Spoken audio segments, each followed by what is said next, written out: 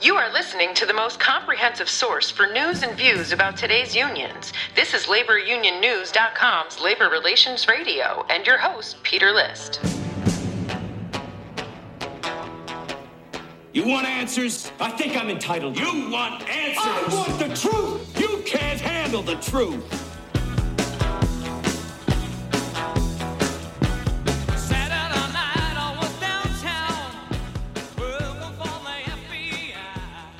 Hey, welcome back to Labor Relations Radio.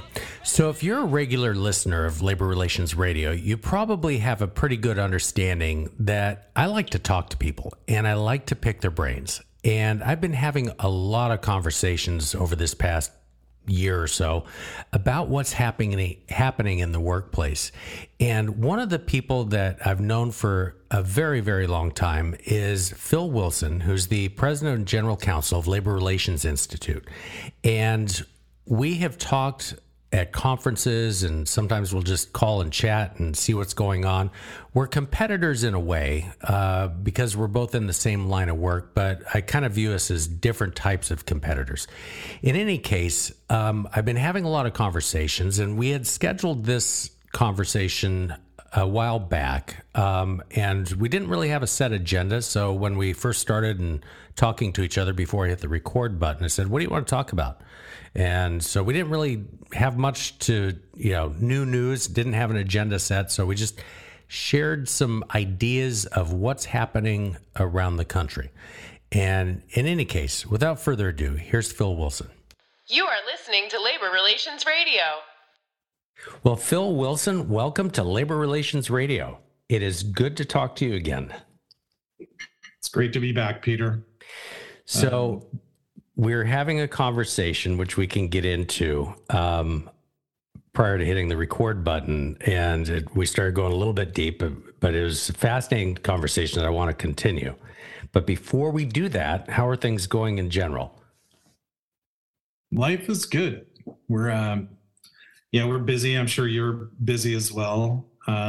And there's, we have the most pro-union president and certainly pro-union general counsel. And so there's lots of exciting things as you're covering on a regular basis. Is this thing daily yet? Like there's something to talk about every single day now. There is. And there's not enough hours in the day. We post the news daily, send out the digest daily. And depending on my travel schedule, I can do usually a podcast or two a week. This week happens to be 3 only because I recorded on Friday and posted on Monday. But there's just not enough hours in the day. There's a news story that is newsworthy and comment worthy every single day.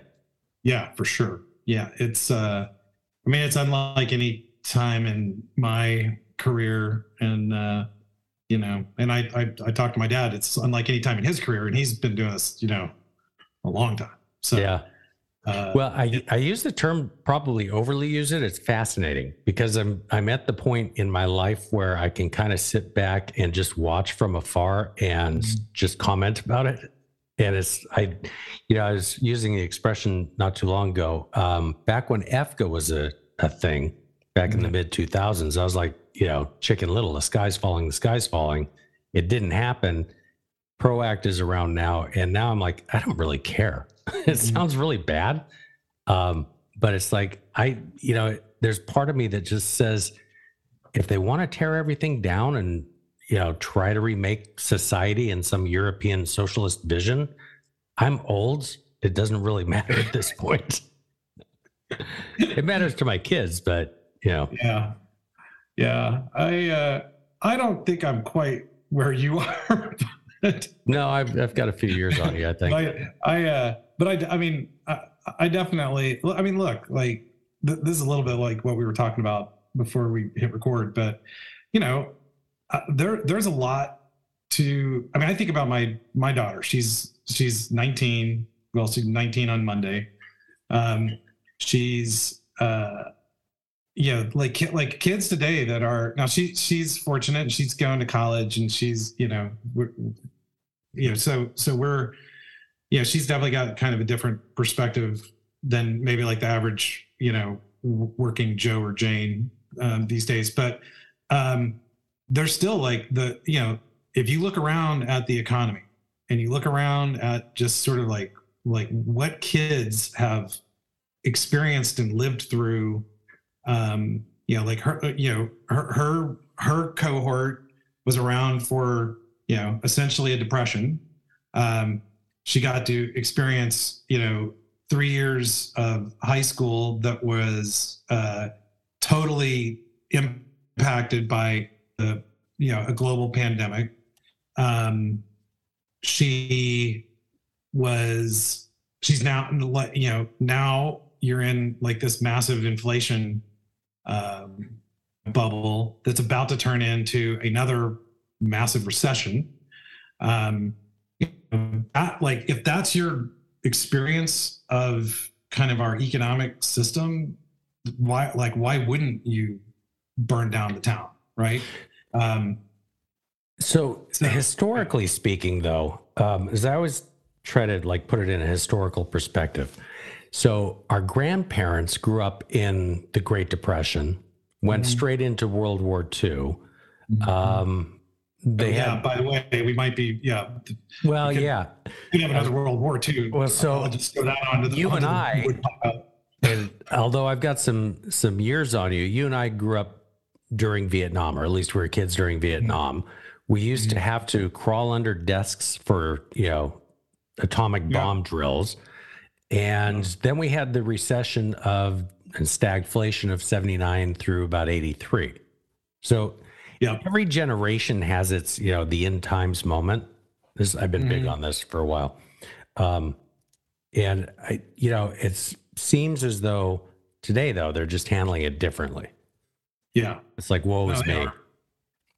They are. I mean, you and I have talked about the book Pendulum, but we're literally at the that book, I highly recommend it. I've been talking about it for like over a decade. And I mean, every day I'm just like, yep, here we are at the apex of we. And we are like 2023 is like the apex of we, which is witch hunts is the headline of that era. And it's all about like mob rule and like the last time we were here is essentially in the run up to World War II. And you kind of look around the world and, kind of, I don't know what it felt like back then, but it's probably not unlike, sort of some of the stuff that we're experiencing right now. I hope I'm wrong. And I hope cooler heads, prevail certainly on the, over in, the people that have, fingers on nuclear warheads, hopefully those heads stay cool. But going back to like work life, that's still kind of, and I don't disagree with you. Like everyone has had like their experiences. I will say, having kind of lived through what you were talking about, this little like last, 10 to 15 years just feels, like it's just like one punch in the face after another. Right. Yeah, that's true. And so that's going to have an impact, right? That's had an impact on employers, and it's definitely had an impact on working people, and so it's totally understandable that people are like, well, hey, look, the way we've been doing it is wrong. Like we need to try something different. Now, I definitely, we've already tried socialism, and that is definitely not a solution. But I think our version of capitalism could use some tweaking. Like, so I think I think that's where we're at, and we're in this, we're kind of in this epic period where, democracy and free market capitalism. Oh, I shouldn't say free market. We're like far from a free market, but anyway, but like, we're kind of like on the ascent, but now we're kind of in retreat. And that's, that's concerning. People are going to, probably look at this period of time, like the choices that leaders are making now are going to have an impact for decades. And hopefully we don't end up in sort of that, World War II type environment. But whether we do or we don't, we still have this kind of what's the economy going to be like, and that's true all over the world, and we're certainly facing it. We're certainly facing it here. And then I think just for our day jobs, it's like, are unions the answer to that problem that's facing working people and business owners at the same time? So this kind of gets me to what we're starting to talk about before I hit the record button. But I've had 3 conversations over the last 6 to 8 months that I'm going to lay out for you. It doesn't take long, but and where we are today, I think for business leaders, they kind of need to pay attention to this. Mm-hmm. So probably in March or April, I think it was March, I had this conversation with a mutual friend of ours. And I said, what do you think's going on? Because obviously all the Starbucks activity was going on, and this is the age of unions and Gen U and all that stuff. And he said, well, it's a little bit more complicated than this, but think of it like Maslow's hierarchy of needs. He said, at the bottom level, which are the physiological needs, during the pandemic, the government stepped in, and I'm summarizing his statement, so I'm not trying not to misquote him, but it's probably not exactly. He said the government stepped in. They provided money, the rescue plans and all that sort of stuff. There's eviction moratoriums. And so food, shelter, that was pretty much taken care of. The next level up, though, which is the sense of safety and security, that was completely shattered. And people didn't know if they were going to live or die. Their relatives were dying and friends and all that sort of stuff. And then the next level up, which is the sense of belonging, if your sense of belonging was the workplace, well, you weren't allowed to go to work. If your sense of belonging was your family, and you weren't allowed to see them at the holidays, so that was shattered. So, and he kind of summarized, unions are sort of stepping into that. And so that was one conversation. I'm going to kind of put that aside for a second. I talk with my hands, and now you can see them. But anyway, so over the summer, I was talking to a manager of a hospital manager, and she's got her master's, and she was in Manhattan during the time of the height of the pandemic. And I said, what do you think's going on? And she said, well, to us being in healthcare, the pandemic was our World War II. She said for the first couple months, everything was chaos. We didn't have enough PPE, and people were dying. They're walking into the ED and dying, literally as they're walking in, coding, et cetera. And then she said, then we got used to the death. And so that was like kind of her take. And she said, and she kind of summarized it, people are still traumatized, and they're taking it out on the system. And I think she meant the health system, the healthcare system in the U.S., or just health, or just the system itself. Either way, totally true. Right. So kind of moved that one aside. So towards the end of summer, I had another conversation with a CHRO from a large healthcare organization. And I said, I relayed to him the whole Maslow's hierarchy. And he said, as I was walking through physiological needs and the comments around that, and then safety needs, and then I started moving on to sense of belonging. He said, Peter, we're not even out of the sense of safety and security. He goes, think about it. We sent people to, and by we, it's, society, sent people to their deaths. He goes, I'm not just talking about healthcare, pizza, chicken plants and grocery stores, frontline workers. For those of us that could sit behind our desks at home and work on Zoom calls, we're safe, but people were dying and we sent them there. He goes, we're never going back to 2019. And so that kind of, and again, if you think about like the Amazon labor union, how did that start? Well, Chris Smalls, who's a supervisor or something at Amazon, goes out and does a protest over the safety that was taking place. They fire him, long story short. Anyway, so he goes out and starts a union, wins his first election. He lost one yesterday, obviously, but, so again, safety. Starbucks workers, you read into the fine print in the articles. Why are they so upset? A lot of it has to do with staffing and them having to work, quote, unsafe, whether it is or not. Perceptions or reality, right? Mm-hmm. Chipotle workers up in Maine, when they went out on strike, because they're short-staffed and they felt unsafe, according to what they said. So yeah. I put that out there, and this kind of goes back to your book, Left of Boom. If we're talking about employer culture and that sense of belonging, and all the companies want their employees to feel that, they love the company and sense of culture, et cetera, we're not out of that sense of safety. They need to address that first before they go to that higher level. That's my long story trying to shorten that. But I think we're at this weird point where a lot of companies are just not getting it. Yeah. So a couple comments. I love this conversation. I think it's really important. The idea of kind of marrying.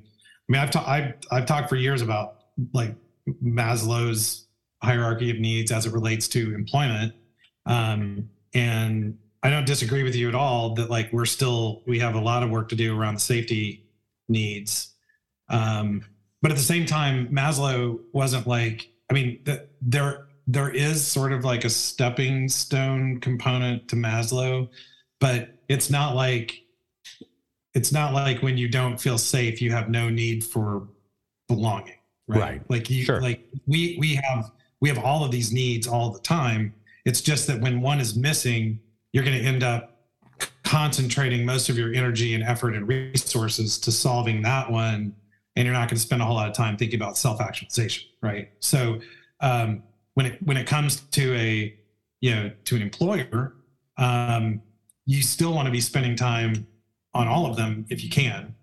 I'm sorry if you keep hearing dings. I was trying to turn off my notifications, and that's all right. So, but I think that I think that's what what's important from an employer standpoint. The other way that I talk about this is there's these core motivators. So if you relate it to organizing activity, there's these four core motivators. They relate somewhat to Maslow's work, but there's these needs that we have, psychological needs. So there's need for power, there's need for affiliation, and there's need for recognition and achievement. I said there's these three core needs, right. That if they're not met at work, then you and power is like also kind of need for control, like need to feel like you're in control. So going back to sort of this safety issue, like I am being forced to work in an environment where I don't feel safe, like I don't feel like I have control. Sure. Or I'm being asked to work shifts that are I can't see my family, or because I have to work in this, like in a healthcare environment, like I can't be around my family because I'm around COVID all day. There's a lot of that going on. Those are kind of need for power or control issues. There are also these core issues under Maslow. And then need for affiliation sort of goes to the kind of love and belonging, but it's like, is this my tribe? Do I feel like, am I proud to work here? I feel like I'm, am I on a winning team?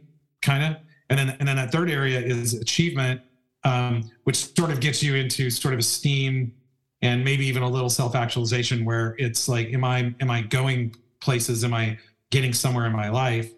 And then what we teach is that if those needs aren't being met at work, then you'll do one of two things. You'll exit, so you'll quit and go work somewhere else, or you'll voice, so you'll complain about it, and you start off complaining internally, but eventually your complaints turn outside, and that might be to a union organizer, for example. And so employers have to think about, like both Maslow, how do I make my team feel safe?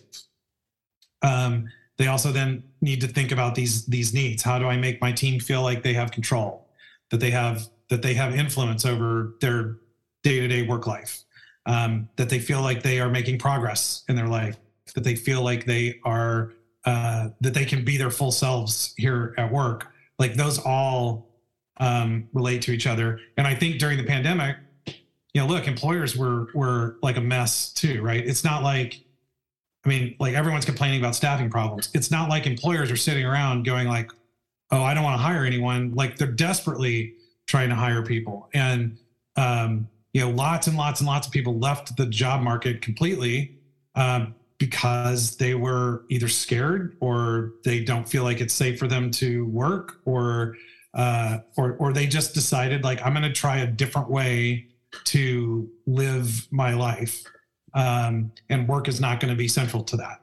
And there's lots, so but most people don't have like that option. And so there's lots and lots of people that are going to work and don't feel safe and don't feel taken care of.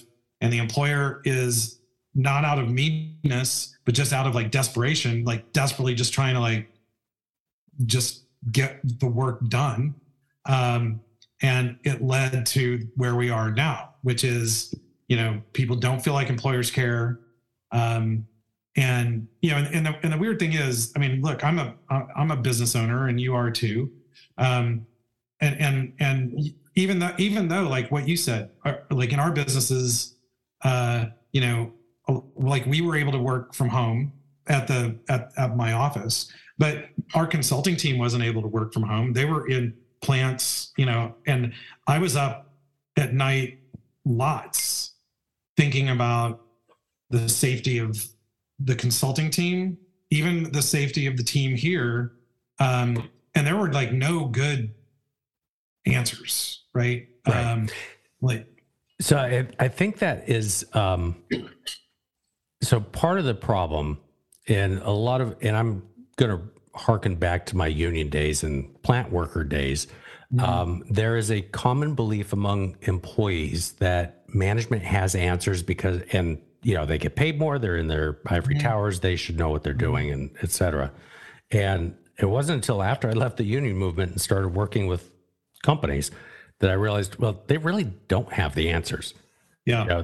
So when you throw a pandemic into it and you've got the CDC and whoever else changing the rules day by day, they're scrambling as well. So then that goes to, are they communicating enough? Right.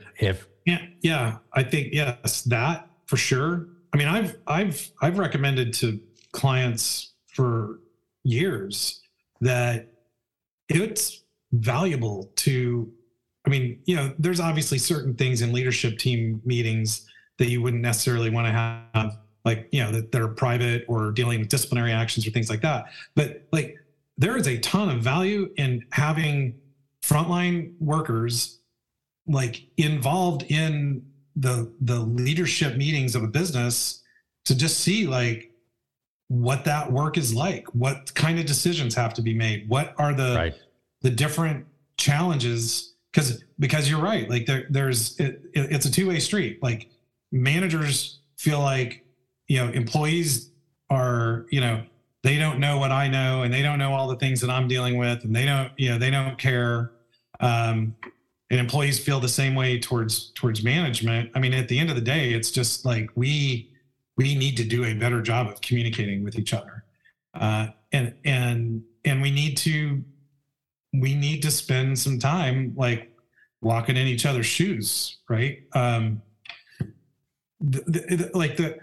you hear a lot of the complaints in union campaigns right now, and a lot of the things that just the people that don't have experience with unions think a union is going to do for them, it really sort of highlights this just total lack of understanding, really, at the end of the day, like understanding what unions can do and how they work and what they can't do. A lack of understanding about like the things that a company can actually like influence and have control over. And then a lot of just sort of like, I'm working on my next book, which is about the hero assumption. But we just make the villain assumption about like employers make it about their employees, that they're they're not here to do a great job, and they don't care about their work, and employees make the exact same assumptions about their employer, that the employer is out to get me and the employer doesn't care about me. And man, if you're in an environment where everyone is just assuming that everyone else is like a villain and out to get them, there is no way that is ever going to be a productive, positive work environment. Whether there is a union there or not, it makes no difference. That is going to be a hellish place to work. Well, I'm kind of smiling right now because in the old days, I used to marvel at this, having come from the union side, when on the factory floor, you just assume management's out to screw the little guy, right? And that's, of course, that's portrayed in the press and the AFL-CIO and everybody else. And then unions have a vested interest in of course, making that right. Like that's why you would pay them money, right? Yeah. If management and employees get along, there's no reason for a union. Right. So, but then, when you come to the other side and you're working with managers and, they're obviously it's usually in the throes of a union campaign. And it's like it's just a natural defensiveness or paranoia that the other side is out to get you. And I've found it humorous yet weird when I've been on both sides of it and just, wow. So let me tell you how this side thinks, because it's not necessarily wrong, but it's myopic and it's that one side. And then on the flip side, with management, let me tell you how they think, because it's not necessarily wrong, maybe myopic.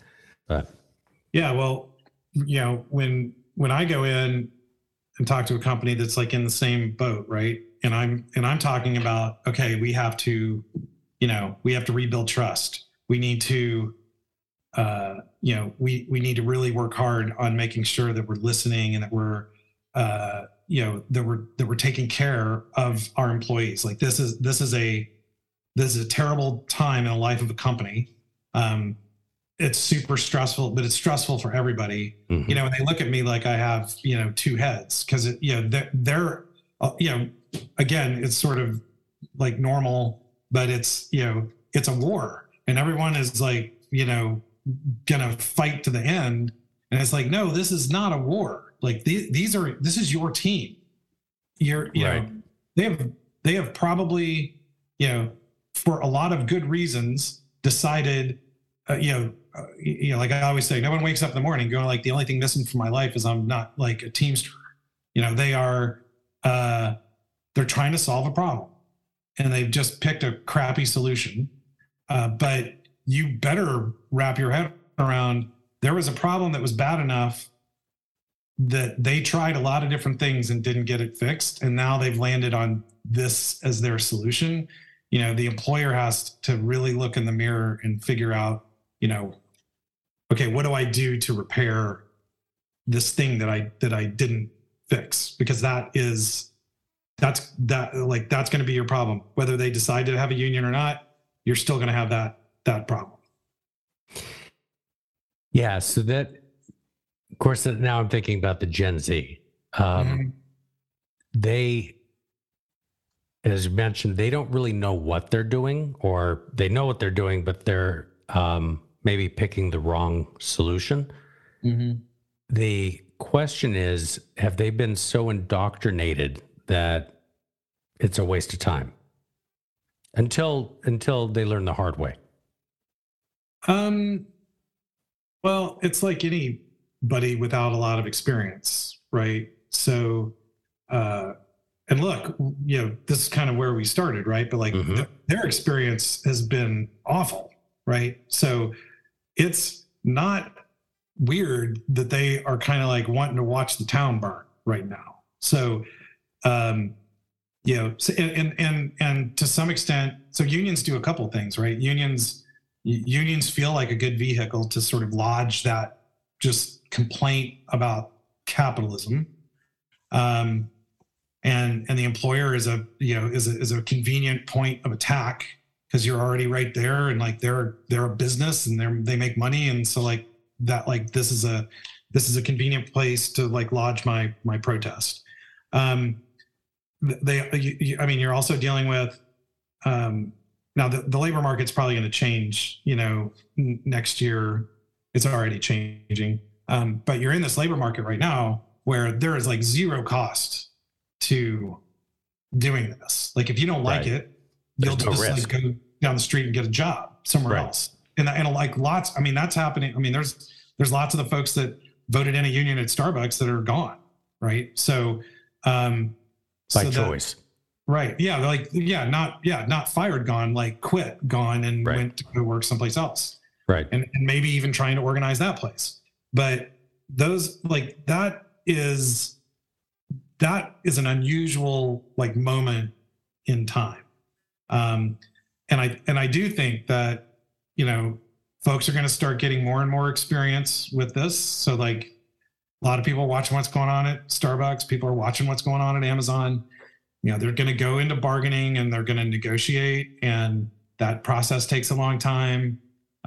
Companies are moving, like, non-represented companies and non-represented parts of companies. And I know there's like legal fight over this, but they're moving. Like the market is changing daily, and everyone except for the ones that decided to unionize are moving. They're not moving away. Like wages are going up, benefits are changing, policies are changing, workplaces are rapidly, dealing with this new environment, all of them except for the unionized ones. Because the unionized ones, especially one that's got a brand new union, they are like sitting still, waiting to go, many of them waiting still to like go get even to a bargaining table, much less go through the whole, just painstaking process of trying to bargain a contract. Yeah, they're stuck in nobody Groundhog understands. Day. Yeah, nobody understands. And I have a feeling that, again, I have personal experience with the Gen Z that until recently was living under my roof, but they don't have the attention span. They're activists, like no question. I think the world's going to be a much better place, honestly. Like I feel like this is probably these kids are essentially like the greatest generation when they were children. Like they have. I hope I hope and pray that they're not going to experience a world war, but they have certainly experienced like a lot of bad stuff as kids. And I'm in a way like excited to see like what they do with the world when they are in control. But this whole like love affair with socialism and unions is silly. Like I think, but they are smart. They're it's not going to take them long to figure out like, wow, that like no wonder nobody's in a union, right? I think I think they'll quickly figure that out. So this is kind of like a flash in the pan. 2 to 5 years, maybe. Yeah, I think so. Like, I mean, and I don't even think if you change the law, like let's just assume, let's just assume that they changed labor law to make it like really easy to get labor contracts. Like so like, let's just say that the PRO Act passes and like you impose labor agreements on companies, within, let's say 90 days after a union's voted in, so that so that bargaining doesn't take as long. You still have this whole problem of like, what are the terms and conditions going to be imposed? If those terms and conditions are being imposed in a way that's like draconian to the company, then just a lot, all these companies are going to go out of business. If the terms I've been are saying something, that since the Employee Free Choice Act. Yeah, it's a job killer. That's the big problem with it. Oh, right. Which that doesn't help working people at all. Right. And eventually that becomes like an argument not to unionize. I mean, one of the big problems unions have right now is that all of those huge unionized companies that went out of business in the 70s and 80s, everyone still, sees all these cities that basically like went away because all of their unionized industry like went away. Right. So there's anyway, I think I would say flash in the pan. I mean, like Starbucks is such a unique. I mean, it is like it's a unicorn. You know, it they basically like if you were gonna like set up a company to be easy to organize, you would do exactly what Starbucks did, right? You would hire a super progressive workforce. You would hire like really highly educated people that are essentially like way overqualified for what it is that you're asking them to do. You know, like, and by the way, I mean, Starbucks also during the pandemic, and totally understandably, but like they completely changed their business model. They really made those jobs suck. I think they've like figured that out and have like moved way back from that. But that happened. So that was sort of like that like lit the fuse. There's this whole safety thing that we were talking about at the beginning that like those jobs were right at the, you know, I mean, you have even when it was just drive through, right? You know, like who are more COVID people than a Starbucks barista? You know, not many. Right. So that like that was sort of what triggered it all. But that was, you know, there's not many workforces like that. There's not many, yeah, and Starbucks wore its progressiveness on its sleeve too. So it right now, all the PR that they're experiencing is really just sort of this whole like, well, you say this is what you're like, but you're not doing this one thing that, you know, all progressives agree is like a great thing to do. That's not a fair criticism, but like that, I mean, it's definitely they're, you know, that they're dealing with part of their headache. Sure. Yeah. But they're just not, you know, even that was a moment, you know, like Starbucks itself, they're getting, you know, they were at like 70 petitions a month. Now it's down to like less than 10. I don't know how many there have been in October, but like maybe 4 or 5. Like it's so it seems to slow down. Even that moment has passed. Now I'm not saying like they could never get more petitions filed or whatever, but it really seems like that even was a flash. So that's kind of my take. I really do believe that the younger generation, when they get experience of what a union is actually like, they're not going to like it. So I feel like they'll pretty quickly move on, and hopefully move into like organization design and, you know, and fixing capitalism. You know, there are a lot of things that you could work on in our country that a union is not the solution to, but they need to be solved. Healthcare is a total train wreck. You know, the way companies don't pay taxes. There are like a lot of things that can be worked on, that can be better.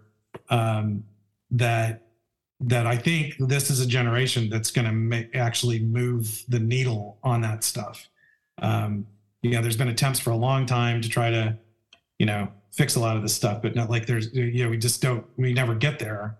I think this is a generation that will. Well, it's, you know, you've got your professional activists out there, both union activists to other groups that, you know, their whole purpose is to foment dissent. Mm-hmm. And where they go, you know, you just saw like the AFL-CIO this week, I think it was this week, came out and said that they're going to spend $10 million a year, you know, raising dues, $10 million a year on union organizing, which is the first time in a long time they've actually come out and done that.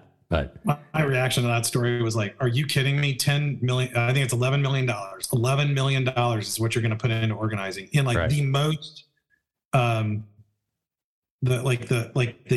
most target rich organizing environment that has literally ever happened. You're going to spend $11 million. It's comical. Well, going back to your point earlier, by the time they collect the money and have it built up and figure out how to spend it, we're going to be in a recession and people are going to be losing their jobs, whether it's high unemployment, I don't know yet, but they're going to be losing jobs, and then that pushes them back down to the safety and security thing, but they're not going to be willing to risk it as much if the job market is much looser. Yeah. I mean, a lot of times people are surprised by that, but you know this, in when the job market's hot, that's when organizing activity increases, and when the job market is cold, there's less of it, and that's the reason. There's just, you don't want to. Unions are their own worst enemy on this, right? They're telling everyone, whatever you do, don't let the company know that you're doing this, because you're all going to get fired. And so like they really ratchet up the fear of losing your job. Well, in today's market, that no one's really afraid of that. But I think if you fast forward a year from now, that's going to be a much bigger concern. And frankly, people just kind of like, they don't want the distraction of it. They just want to do their job. They want to make sure that they're taking care of customers. Like they want their company to stay in business. So it's just it's a different environment. So I would expect they can't risk striking because they have mouths to feed, and replacement workers are more plentiful during economic downturns. Right. Now, I think it's a fair question. I mean, to be honest, both on the inflation front and on the labor market front, the country needs to cool off. So there is, if you're looking at the glass half full here, it's like you could have a recession that actually just levels out the employment market, but doesn't create a bunch of unemployment, right? So, because there are like millions of open jobs right now that if you're in a recessionary environment, maybe you don't need to fill all those open jobs, but the people that have a job keep their job. That would actually be a positive, and there's economists that are saying that's kind of a more likely path that we're going to be on this recession. So it'll be a lot different than like 78. And then inflation too needs to come down. The problem with this hot job market is even if you get, a 10% raise, it's actually, you're just like treading water. Right. So you really need inflation to come down, and then if you could just kind of keep what you got during this last couple of years, then you should be net, better off. Well, part of the thing which is different than say 78 is we've had such a big demographic shift, and it's going to be going now for probably another 5 to 10 years, where the baby boomers are retiring, and a lot of them retired faster than expected due to the pandemic, which is your whole labor participation rate, which means eventually, and this always gets me in trouble, but eventually we're going to have to solve the immigration issue, and they're going to have to come up with some solution. Why do you get in trouble? Because if I'm writing on red state, for example, it's a rhetorical question, but no, absolutely. Yes. And they've known this is coming for 30 years. I had Michael Latito from Littler on a couple of weeks ago and said, there seemed to be a decent solution back in 2007 with the whole Gang of Eight thing.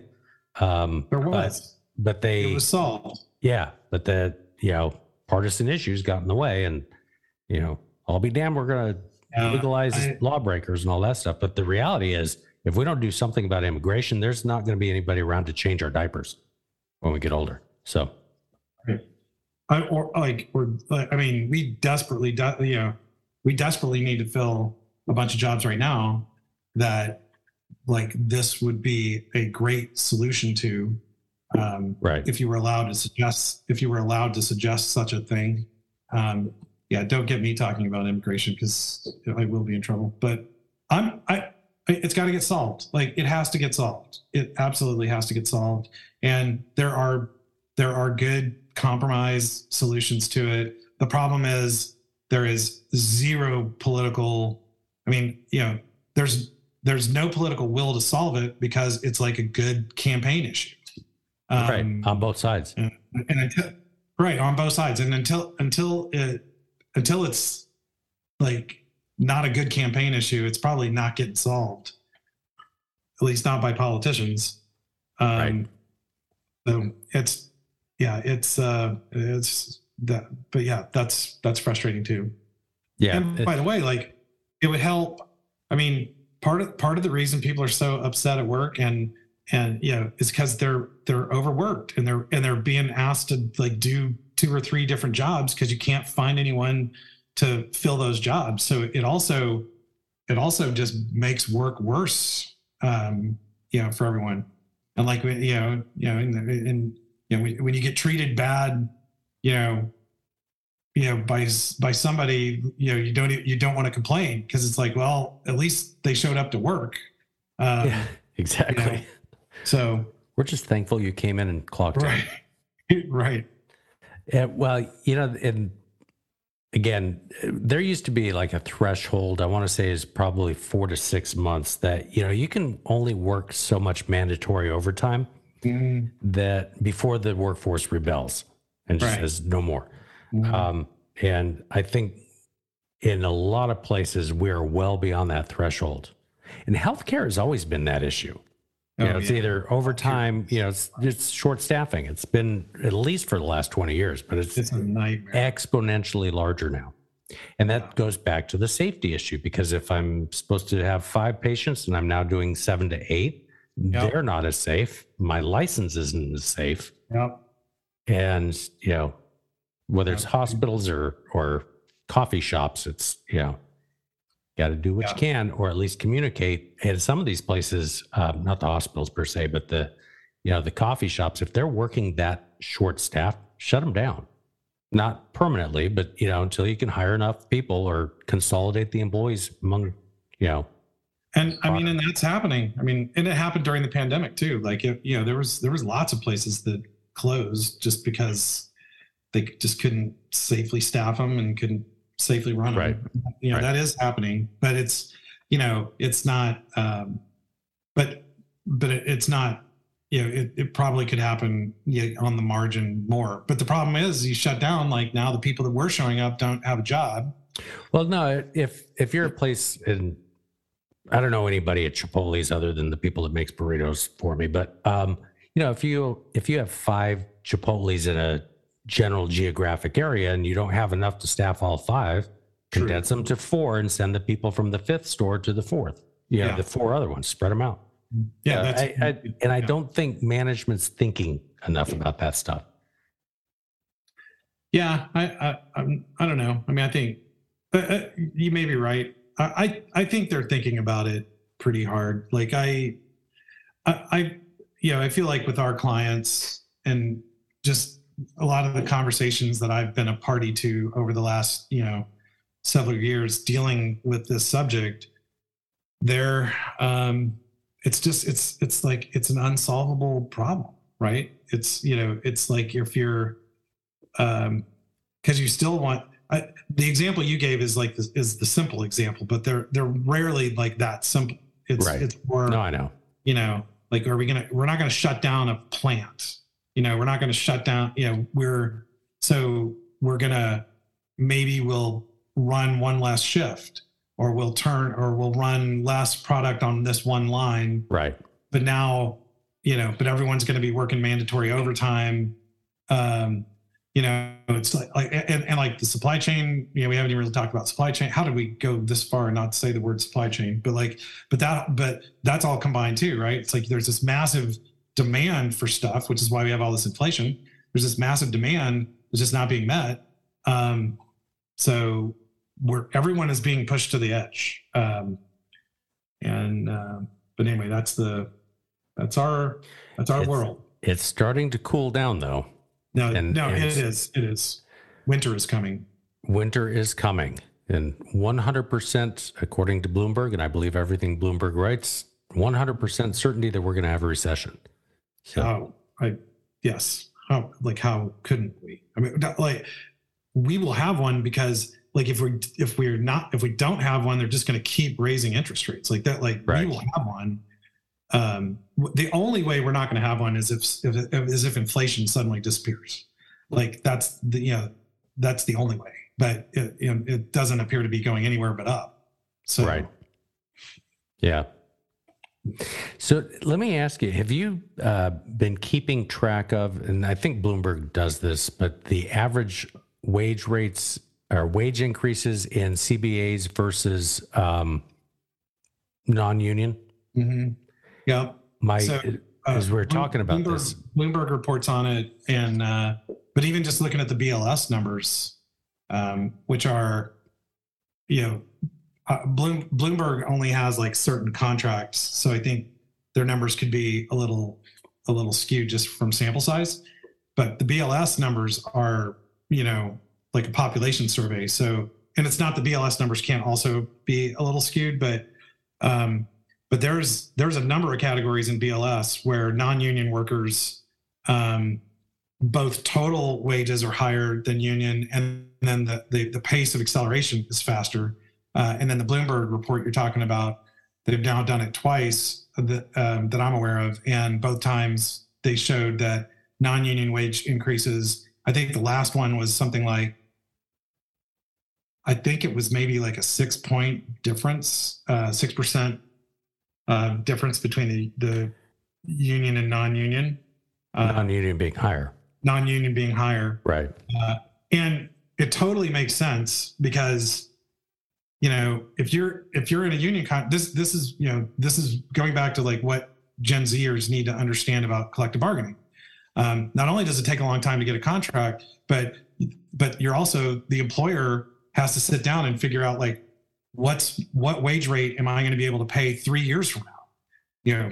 So just think about like 3 years ago, like the world has completely changed and in a way no one could have anticipated. So employers, because of that, need to be like super, super conservative about what they're going to agree to over a 3-year period of time. So, the union side of that is, oh, well, you get it guaranteed because if the economy goes into the crapper, you might get 0 3 years from now. Well, that's true.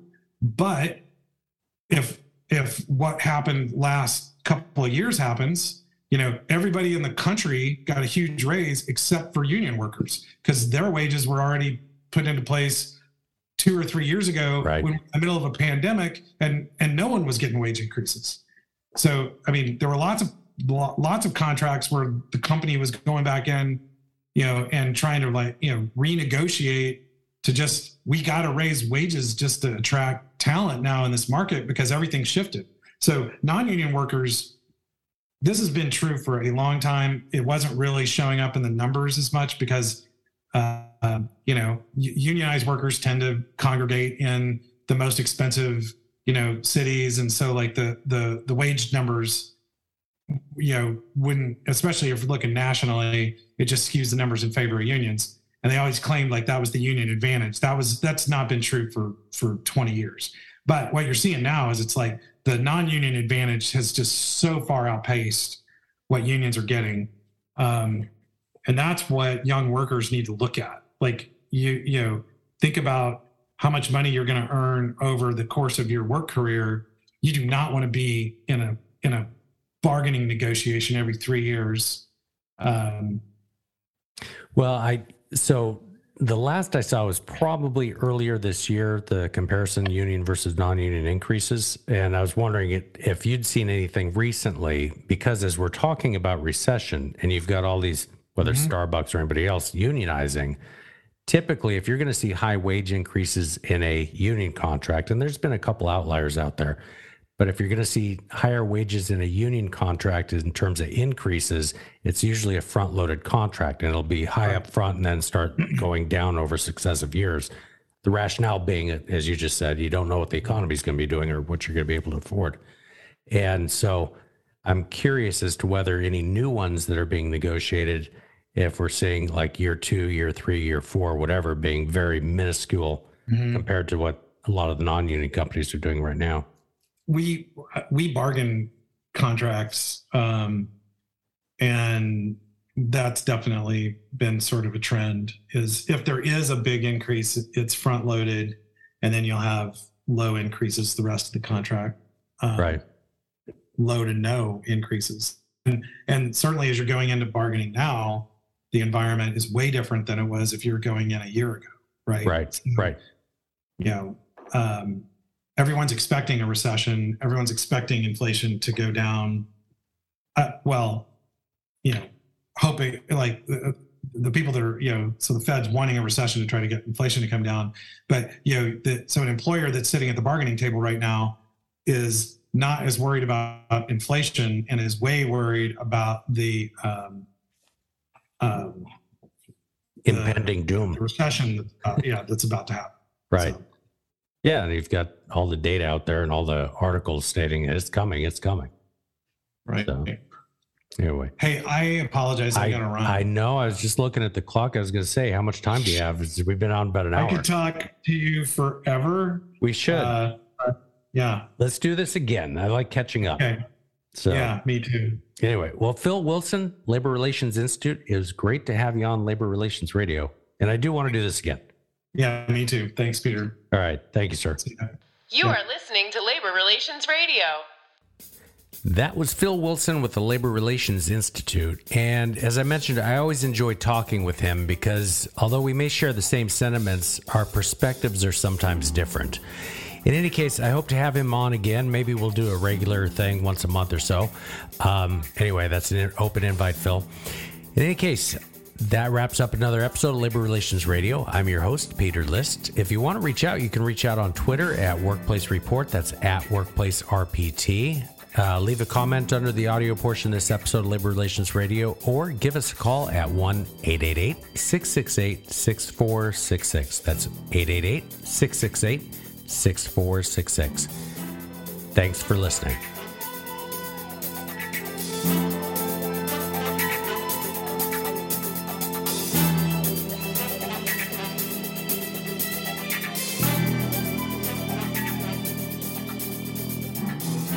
You have been listening to Labor Relations Radio.